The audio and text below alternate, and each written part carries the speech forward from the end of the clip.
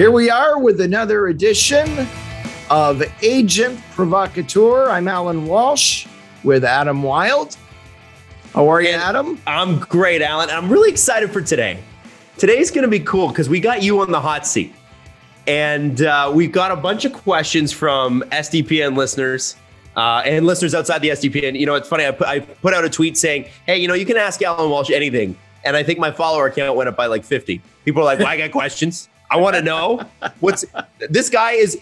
Because here's the thing, Alan, you've got your Twitter account, which is notorious. And then we've got this show where you're a storyteller. And I think people want to kind of get closer to what you do. We're seeing glimpses of it with Patches and Mike Rupp. And, you know, the shows have been amazing. But I think people want to know about your day to day. And so we got a list of questions here, some of which we'll get to today, some of which we'll get to in an episode down the road. But some of the fantastic questions. So if you submit it on Discord or Twitter, thank you so much. And I'm gonna kick it off with something that I think everybody really wants to know. You know, Alan, and I'm sure you get this all the time. People want to talk trades. They want to talk the anatomy of a trade. How does it happen? So Red Shark Pack said, at what point do in trade talks, does an agent get notified that their client is being moved? How is it different for a player with no protection versus a no trade clause or a no move clause? So if a player's got a no trade or a no move, he effectively can't go anywhere without personally signing a waiver. And in situations where you have that kind of full trade protection, you'll have a GM typically talk to the player directly or call the agent or both and say, listen, we have an opportunity to move you, or we want to move you, or things aren't really going well for you. Would you like to be moved? You've got full trade protection. I'll give Alan a call. Do you have any teams offhand you'd like me to start with that you'd be willing to go to?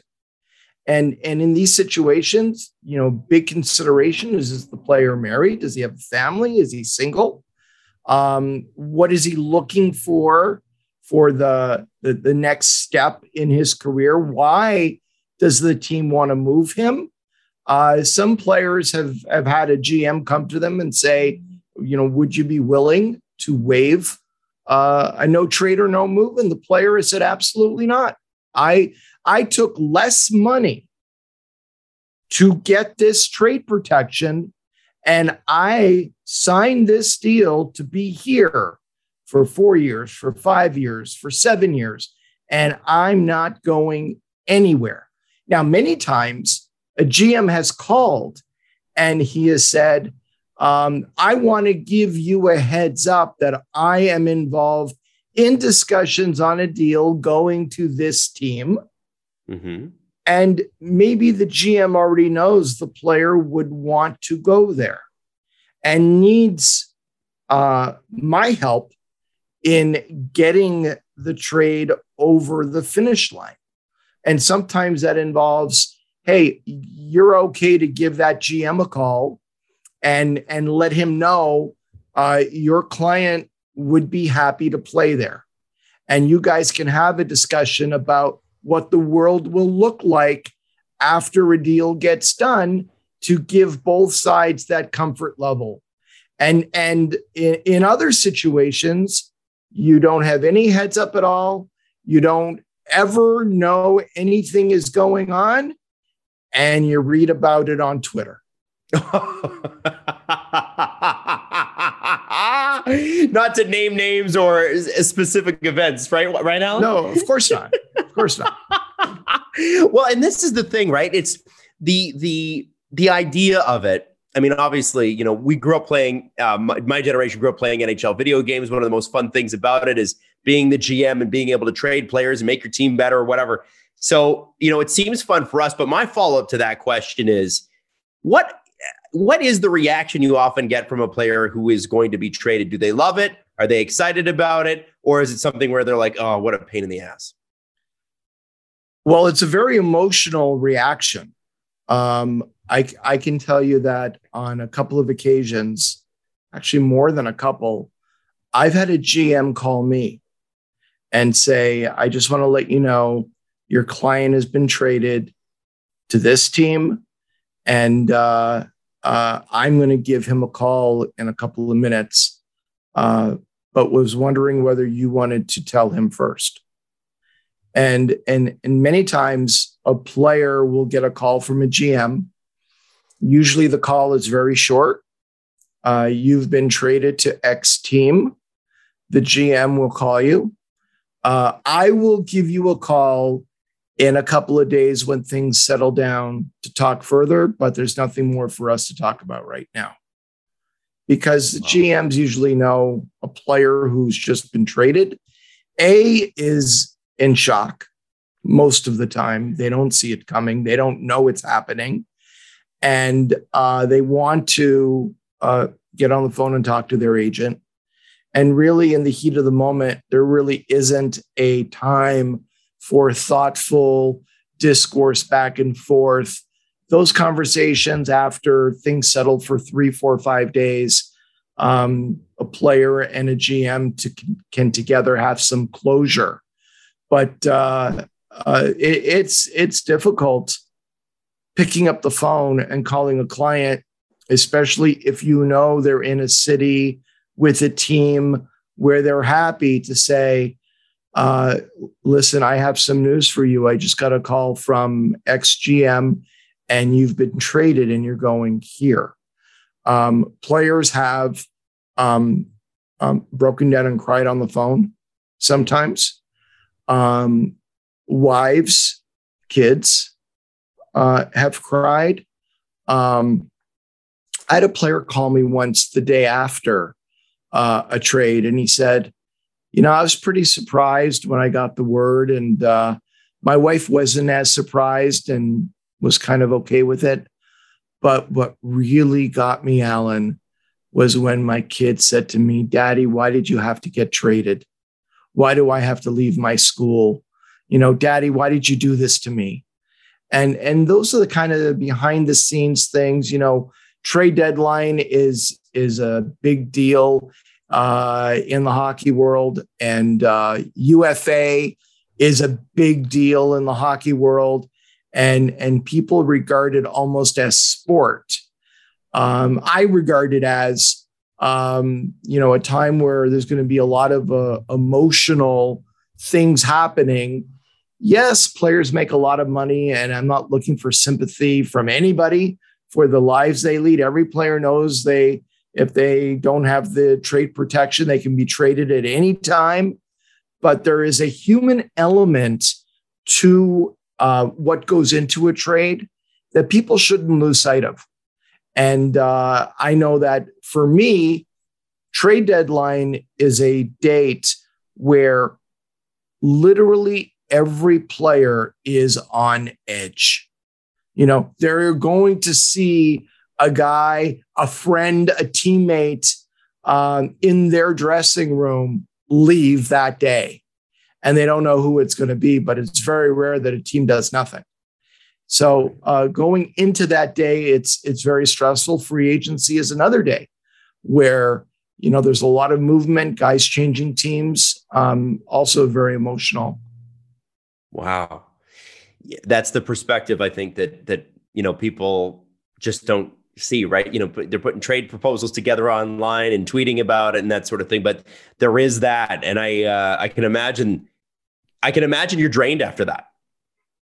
Emotionally, the end of those days, you're wiped out.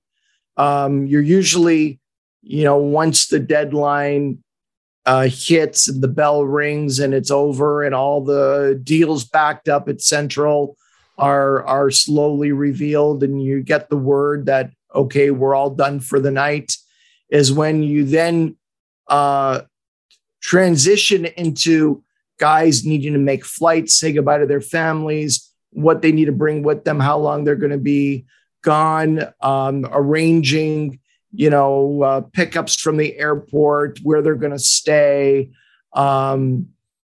sometimes a family will say, well, we're going to go back to our off-season home now and not stay where we are during the season. And we're not going to go with dad, or we're going to, all travel together and go in the next couple of days. And people are packing up their lives. So that's when you put on your agent hat and the role that you play in helping manage their lives off the ice. And that's when the work starts, when that buzzer goes and, there's not going to be any more trades down the pike. Whew. That sounds pretty crazy. And you have to turn it around really quickly. A lot of those guys are in town the next day, right? Yep. Some guys leave the same day. What would you say is, and again, we're going to go back to negotiations here. Angie Hockey says, do prior dealings with GMs affect new negotiations with other clients? Curious if there are any GMs that hold grudges or any GMs that are friendlier than others and you have a better relationship with. Now, I know you can't get into specifics. Right. But you definitely have, relationships within the definition of how you operate inside the relationship, where if you've done several deals over the years, I mean, this is my 27th year in the business. I've dealt with every GM and not just with GMs, but usually the guys that have come up in the business, I knew them when they were scouts, or I knew them when they were players. And then I knew them when they got their first jobs in management and worked with them, when they were assistant GMs or directors of player personnel or pro scouts. And then as they ascended to the GM job, it's somebody that I've known, interacted with, been on the road with, been over in Europe with for years already. So you have that relationship of hey, I know you, you know me. We've been, friends within the definition of that relationship for a long time now. And when we interact in a negotiation, you usually push it over the finish line, and then the next time on the next player, you have that commonality of interest in getting deals done, and you also have a familiarity of who you're dealing with, and that's key. But sometimes the best deals and the most interesting negotiations are with people who are relatively new on the scene that you didn't really have a chance to negotiate with before. And it's sort of like, oh, this is new and different, and everybody's got their own style and things they rely on, things they like to discuss in the negotiation. I personally like to negotiate face to face. Okay. And I'm the first guy to say, hey, you know what? I'll get on a plane. Where are you going to be? Let's meet up. Let's have lunch. Let's have dinner. Let's meet for breakfast. Let's meet for coffee, and let's meet face to face. I think those negotiations always are better than just on the phone. Sometimes, whether it's the pandemic or just logistically, timing, you need to do it over the phone. I one time negotiated an entry-level contract for a player drafted in the top 6 of the NHL draft. And we were coming up against the deadline in the summer where the player was from Europe, needed to be signed by July 15th, or he couldn't be signed for the year. And it was before cell phones were ubiquitous. And the GM was on the road, staying at a hotel in Chicago. And we were on the phone almost nonstop for a day and a half. And I was actually in a hotel room in Slovakia. And we got the deal done about 3-4 hours before the deadline. Um, and the GM was talking to me a couple of days later, and he said, you want to know something funny? He goes, well, not so funny, but funny. I said, sure. He goes, when I checked out of the hotel in Chicago, I had a $1,600 phone bill to Slovakia. He can run that through the team, though, right? I think I had about $500. You're talking on the phone and you're dialing, from your hotel room, and there's no cell phones back then. There's no other way to make the call. Yeah, no kidding. So you mentioned something in there about being available. Right. You like, I will come to you face to face. I'll jump on a plane. One of the things that I have found about working with Alan Walsh is that Alan is about the most reachable person in the world. Alan, there isn't a time where I text you where I'm not going to hear back, probably, unless it's late at night, probably within an hour. And that's great for a guy like me and Jesse, who are producing this show. It's great because it's like, hey, we need a quick answer on this one. Alan's always prompt and always positive. And it was interesting when I think it was Max Pacioretty, or was it Mike Rupp? Mike Rupp said, I called you early in the morning, but I knew you'd pick up. That was Max. That was Max. Yeah. What Mike Rupp said was, I could call you at 3:00 in the morning and you're available to talk. Yeah. So with the time difference, from 3 a.m. East Coast to midnight, where I am on the left coast. Yes. And so a couple things with that, Alan. Is that something that you personally have instituted? And number two, do you have any time that's really your own? And that's a question for me. Okay. My feeling has always been that to be an effective agent, there are no boundaries of time. It is not a 9-to-5 job. It's a lifestyle, right? Mm-hmm. So whether I was driving my son to hockey or taking my daughter somewhere or in my office or out for dinner with my wife or sleeping at 2:00 in the morning, if a client is texting or calling, I'm available. And what I'm really proud of is all of my clients know that it's like, if I got a problem and it's 1 a.m. or 2 a.m., I can text Alan, I can call Alan, and he will answer because I keep my ringer on and it is on my night table. And it has been like that ever since I've had my first cell phone. So a lot of people, when they go to bed, they turn the ringer off or they turn their phone off. Like, I don't know what that is. And part of, I don't sleep a lot. I've never been someone who sleeps a lot. For me, 3-4 hours a night is my average time, sleeping.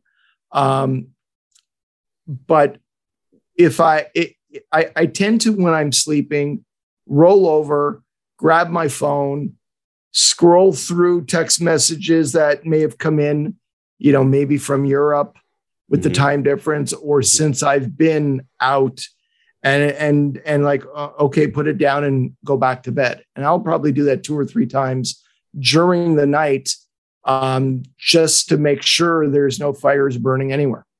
So are there any days off? I think you have to set some boundaries somewhere. I've gotten a call and I'll be, with my wife out for dinner, or away for the weekend, and I'll answer the phone and the player will say, "Hey, how's it going?" I'm like, "Good. What are you doing?" It's like, "Oh, I'm away with my wife for the weekend." "Oh, okay. Oh, let's talk." I go, "Anything important?" No. I was just calling just to talk, catch up, whatever. No problem. We'll talk in a day or two. But if it's urgent, I'll stand up, go outside, and talk about what's going on. Wow. That's pretty amazing, and probably requires a little bit of patience from your family as well, right? Incredible patience. I'm very fortunate. My wife is amazing, patient, understanding, supportive. My kids really grew up in the business. Mm-hmm. They've known all the players that I've represented. They've known some of the kids of clients of mine, and everyone always kind of, there are opportunities when you get together. My kids come with me to a game and we go down afterwards and see a client. And there's that interaction, that familiarity, that family feeling. And that certainly exists with me and my family. They've sacrificed a lot. And I've, over the years, at times I've missed a birthday where I couldn't be in LA. I've had to be at a tournament or World Juniors, or you go somewhere and you miss Valentine's Day, or, there were very few times, but it happened where you miss a school play because you just have to be somewhere. And as much as, there were times where I've actually been on the East Coast, got on a plane Friday, flew back to LA for something on Saturday or Sunday with the family, got back on a plane and flew back to the East Coast for Monday. I've done that a few times. And when you can do that, you will. My kids and my wife know how important family is to me. But at the same time, they also know how important the business is to me too. And there's always a trade-off. You do your best. You do everything that you can do to be present when you are home in their lives. And you hope everybody understands when you have failings and you can't do what you'd like to do. You said you've been in the business for 27 years. So we have a question here. And this is from Claire Palmster. How and why did you make the jump from the DA's office in Los Angeles? You were a county prosecutor. Yep. And a young one too. You were like in your mid-20s. Then switched to being an NHL agent. Now, I know part of this will be told on a podcast in the future, right? But can we tease it? Yeah, I can give a Coles Notes version of what happened. I knew from when I was 7-8 years old, and people asked me what I wanted to be when I grew up, I always said I wanted to be a lawyer and a professional hockey player. I wanted to play in the NHL. That was my dream. And I played hockey, and I was a goalie in my community. But I always had a fascination, a strong interest in the law. I remember vividly being 7 years old and faking a stomach ache to stay home in Montreal to watch the Watergate hearings. And when my dad would come home from work, I would tell him about, John Dean's testimony before the Watergate committee and John Mitchell's testimony. And Dad, they had this guy, Alexander Butterfield, who planted listening devices at the request of the president all over the White House. There's tapes, and there was nobody my age at the time who even knew what the heck Watergate was. And I was obsessed with it and fascinated by it. And I just always knew that I wanted to be a lawyer. And through my playing days, I wanted to represent players. That's what I wanted to do. And that's the reason why I went to law school. So my plan was, I didn't really know how it was going to happen, but I'm going to go get a law degree, and then I'm going to represent players. And then in my last year of law school, I did an internship at the DA's office. And one of the things that's very unique about California is if you've completed 2 years of law school and you have a licensed attorney sitting next to you, you can make appearances at court. So I was going down in my third year of law school to municipal court, And I was doing felony preliminary hearings, 10, 15 a day. Well, I wasn't even a lawyer yet. You know, I had a DA next to me who'd been in the office for 30 years, who'd go down to court with me. I'd carry 15 files. He'd carry the LA Times. He'd spread out the LA Times on counsel table and be like, give me a shout if you need some help. And he was just interested in reading the LA Times and not being bothered. And I was there doing robberies, assault with deadly weapons, burglaries, possession of cocaine for sale, attempted murder. And I was, 24 years old, and I was still studying law. I hadn't even, thought about taking the bar yet. So, I mean, it was a unique experience, and being exposed to that, I fell in love with it. I wanted to be a trial lawyer. I wanted to try cases in front of a jury. It was really unique at the LADA's office at that time. There were extreme budget cuts, and you weren't, you had all these budget cuts, and they literally threw these cases at you.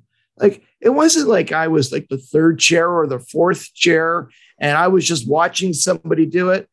I mean, I tried a felony case before a jury the week I got sworn in as an attorney in California. Wow. And I didn't even know where to stand when talking to the jury. I had the judge have to tell me, you got to stand over there. You don't stand at counsel table when you do your opening statement. I didn't know. And I tried, I ended up getting into a unit called the Hardcore Gang Division. And I tried about 40 murder cases over the course of a 5-year period. And it was after that 5 years, I'm approaching 30 years of age, that I decided that I really wanted to go back to the reason why I went to law school in the first place. And that was to represent players.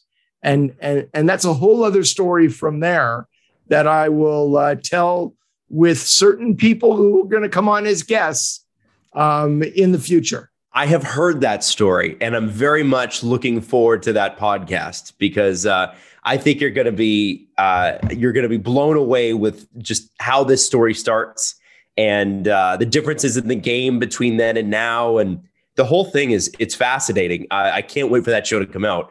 Alan, along those lines, I'm sure you're aware, and I'm sure you get these requests all the time. There are a lot of young people just like yourself. They are obsessed with the law. They're obsessed with sports. They got the love for hockey. They got the love for sports. They want to become agents, and you don't necessarily need to be a lawyer to become an agent, but it's probably a good idea. Do you have recommendations for, and this is a question directly from Anderson Runs on Twitter, advice for young or aspiring agents? Can be any sport, doesn't need to be hockey specific, but what are the things, 2 or 3 things that you tell everybody that asks you that question? So I get that question asked a lot. And what I say to people is, I was at one time, way back when, I was you. I was a guy who wanted to be in the business. I wasn't. I didn't know anybody. I didn't have any connections into the business. I wanted in. And the LA Times had an insert every Sunday. And the Sunday insert had one weekend a photo of the top agent in baseball.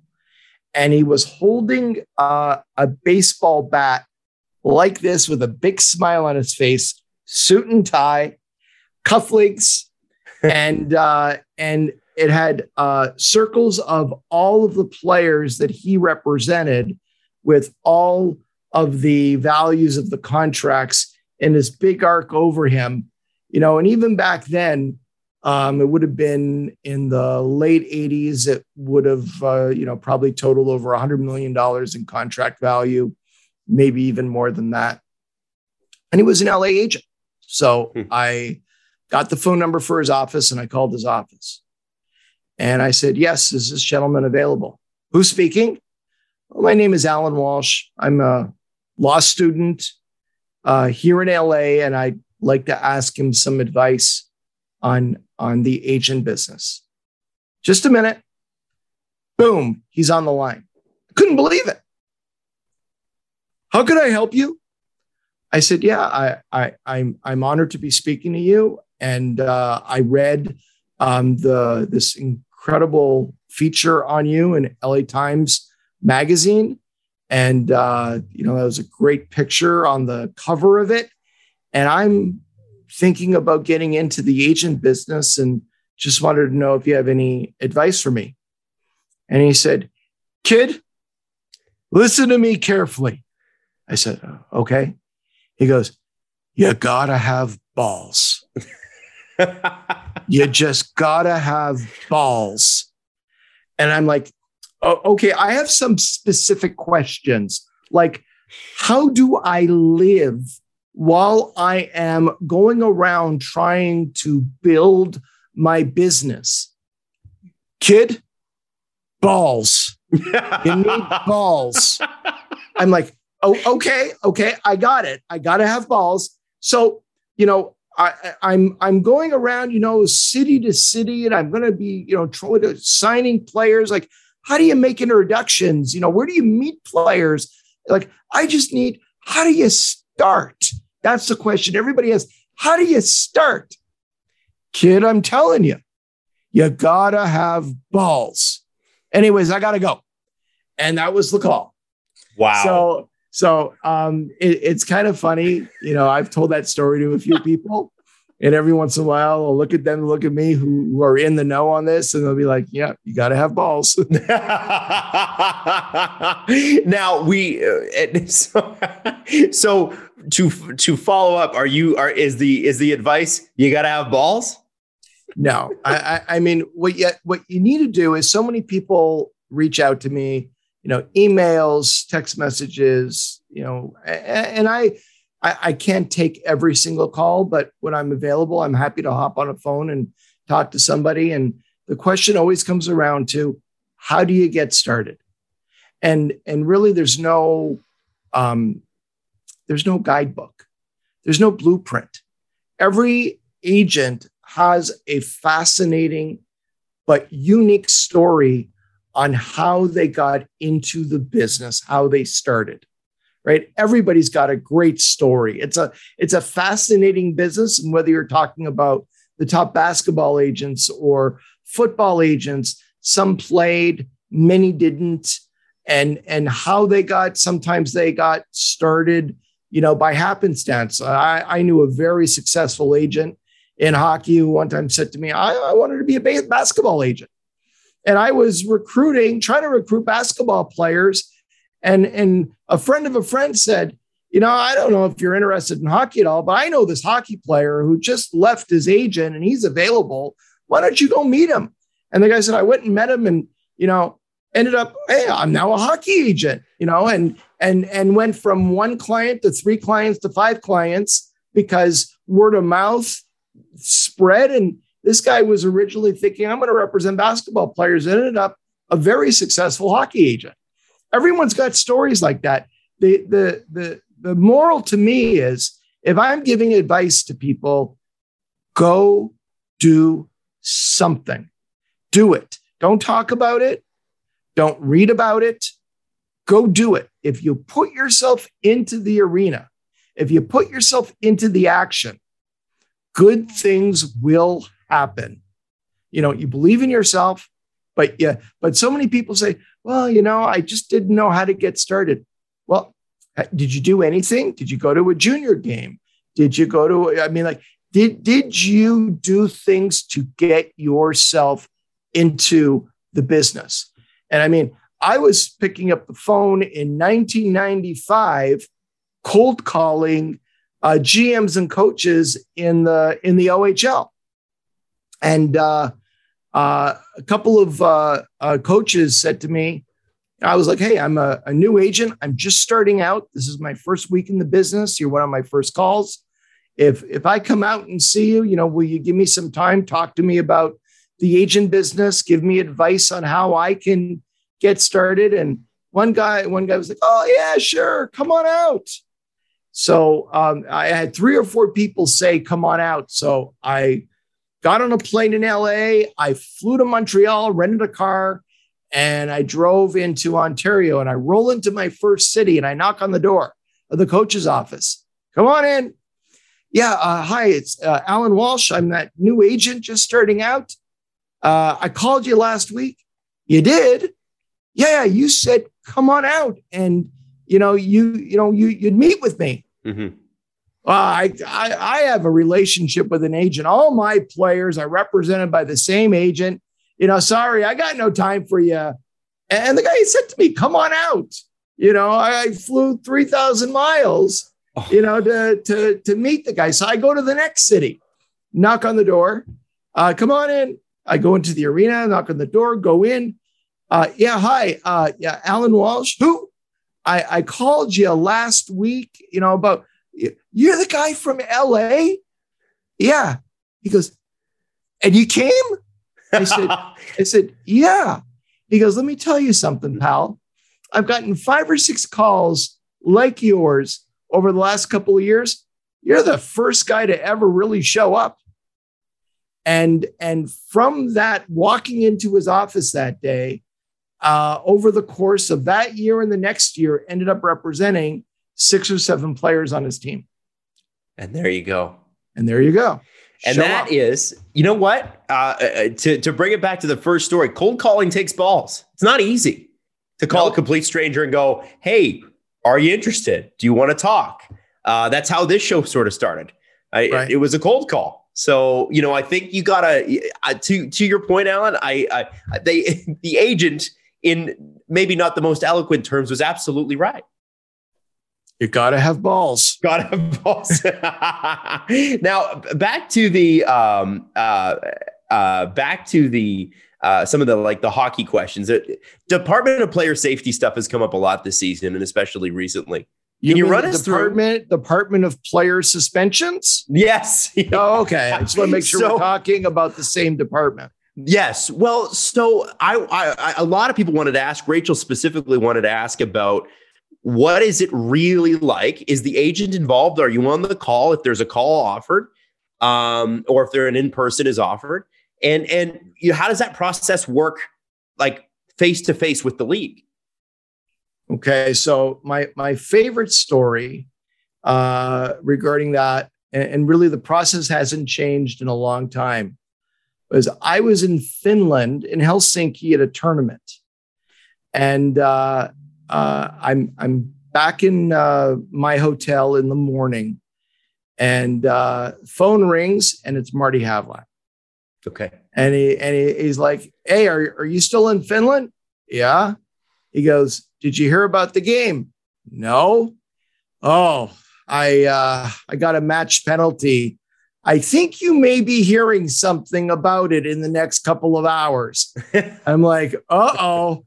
I'm like, all right, let's see what happens. And a little while after getting off the phone, I get the email, right? Which is the Department of Player Suspensions is holding a hearing. And the email is to the NHLPA, the agent of record, the player, the GM, everybody's CC'd on this. And there's going to be a hearing at, let's say, 11 a.m., 1 p.m. local time. And the agent is on the call. Okay. And if its suspension is contemplated to be less than 5 games, it's a phone conference call hearing. If it's more than 5 games, they have to offer, in the past, a in-person hearing. Now I guess it's an in-person Zoom hearing. Mm-hmm. And the player goes into the GM's office. The GM is on speakerphone. The agent is on the line. The league is on the line. The NHLPA is on the line. And the hearing commences. And the league distributes, before the hearing, video of the alleged infraction, and whether it's a high hit or an elbow or leaving the bench to engage in a fight, or high stick slash, whatever it is, it's on video and it's distributed to everybody. And the league talks about the video briefly. And then usually the first person to speak is the player. And the player, they'll say, okay, here's what we see on the video. Can you give us your version of what happened? And the player will run through exactly what he was thinking, what he did from his point of view. And then the GM will add anything from the GM's point of view. And then the NHLPA will add anything from their point of view with regard to the procedures, with regard to conforming the hearing to what is in the CBA. And then the agent is asked to speak, but the agent's participation is usually limited to character references regarding the player and his conduct, specifically whether the player has any prior incidents of suspensions within the past 18 months or ever in his career. And hopefully there are no priors. So that would be a mitigating circumstance in the player's favor. Okay. And that's really what the agent will discuss. And then you get off the call, and within a couple of hours, usually the Department of Player Suspension will contact the GM, and the GM will contact the agent and the player, or the NHLPA will get the first word. Every situation is a bit different, and the NHLPA will call the agent and say, we just heard, here's the result: 1 game suspension, 2 game suspension, no suspension, it's just a fine, although that's rare. And that's basically the process that you go through. Is the mood intense? Is it stressful? Is it relaxed? How would you describe it? No, it's very informal, not stressful at all. Everyone speaks freely. It's not like a court of law. There's no rules of evidence. There's no judge. There's no objections. Everybody sort of has an opportunity to be heard. And then ultimately, the decision will be made. Okay. Well, that affects a few players, I believe, this week that are pertinent to some of our listening audience, sir. So we'll leave it at that. A couple last questions here before we wrap this one up, because we're going to save some of these other ones. There's some great ones in here for an episode closer to Christmas. Now, Alan, one we got was, what was your impression of Steve Dangle before meeting him officially? Did you have any initial impressions? I had seen a couple of shows, a couple of podcasts, and a couple of his the shorter videos that he would do. LFRs, yes, right, LFRs with another network. And I had seen a few of those in the past, and I thought Steve was funny. I always was attracted to the fact, I love to see passion. I love to see passion from fans. Anybody you interact with, when somebody doesn't have a passion for what they're doing, it rubs me the wrong way. And in my, I've never met Steve. I've talked to him a few times, but I've never actually physically been in his presence. But I knew I had a familiarity with who he was. And I guess the one word I would use to describe Steve before I ever spoke to him was he was passionate about what he loves. Yes. I think that's the understatement of the year. Now, I'm asking this last question because I think it sets us up pretty nicely for next week. Okay. For our surprise guest. I'm not gonna say who, right? No, you're not. Not gonna say who. We're gonna spring that later. But can I ask you about the top 5 tracks from a particular artist of which there's an association. Is that fair? Yes. Okay. So your favorite artist of all time, and you've seen this person I countless times, I'm sure you could probably name, is who? Bruce Springsteen. And I've probably seen him live. First time was 1978 in concert on the Darkness on the Edge of Town tour. And I've probably seen him well over 120 times in my life, probably closer to 140. I lost count. And I've seen him all over the world. And I would say that his music has been the soundtrack to my life. Wow. And his music kept me great company through high school, through college, through law school. And every album that he released intersects with a period of my life. And I love his music. I know literally every song. I know every word to every song. I know and have a collection of songs that have never been released. Don't report me to anybody. Hundreds of songs that haven't been released that have never seen the light of day. Pardon the pun for people who get that. And there is something about him and the band or him solo. It's always different, but it's always compelling.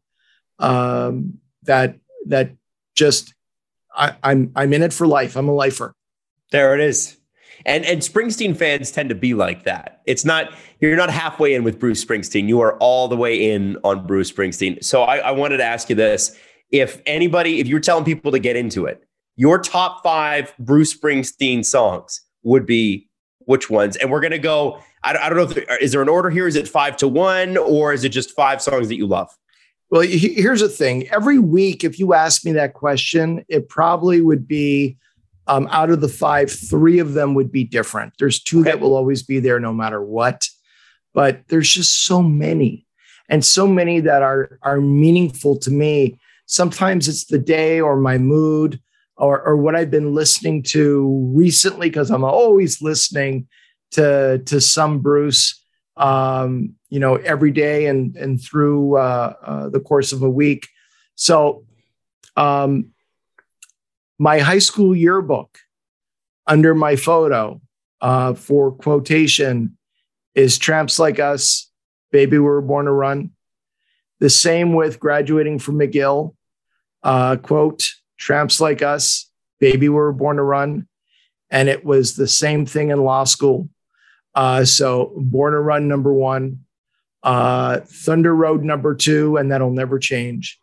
And then you can put different songs in there. For me, I've always loved Lost in the Flood from Bruce's first album, Greetings from Asbury Park. Phenomenal song. I've always loved New York City Serenade from his second album. There's a live version Bruce released a video to, which was Special from Rome. He was on stage in Rome and they did the song with full orchestra. Wow. He ended up, his last tour, he opened with that song, numerous shows with a local orchestra everywhere he went. He'd teach the orchestra the intro and violins and strings. It's phenomenal. And just a real, a show-stopping song, and to have him open with it was just mind-blowing. But that Rome version is outstanding. And then I, probably include like a song off of the Nebraska album, Highway Patrolman, which is a great song. I always think of family when I hear that song. But you can, whether it's The River or Prove It All Night, Badlands, there are songs that are always going to come back in. Downbound Train, Bobby Jean, Land of Hope and Dreams. For me, one song, I kid you not, I'm almost embarrassed by it, but on his most recent album, Letter to You, there's one song called If I Was the Priest, which Bruce actually played at his initial demo audition with Columbia Records to John Hammond, the legendary A&R guy with Columbia. And Bruce played it on the piano. and that version has been widely distributed amongst collectors, and I've had that for many years. I knew the song well. The first time I heard the full E Street Band version that was recorded 2 Novembers ago in Bruce's studio on the farm, I broke down in tears. I'm sitting there crying. My wife's walking in like, what's the matter? And I'm pointing to the music, and she's like rolling her eyes and walking away, shaking her head, But If I Was the Priest is just a phenomenal song.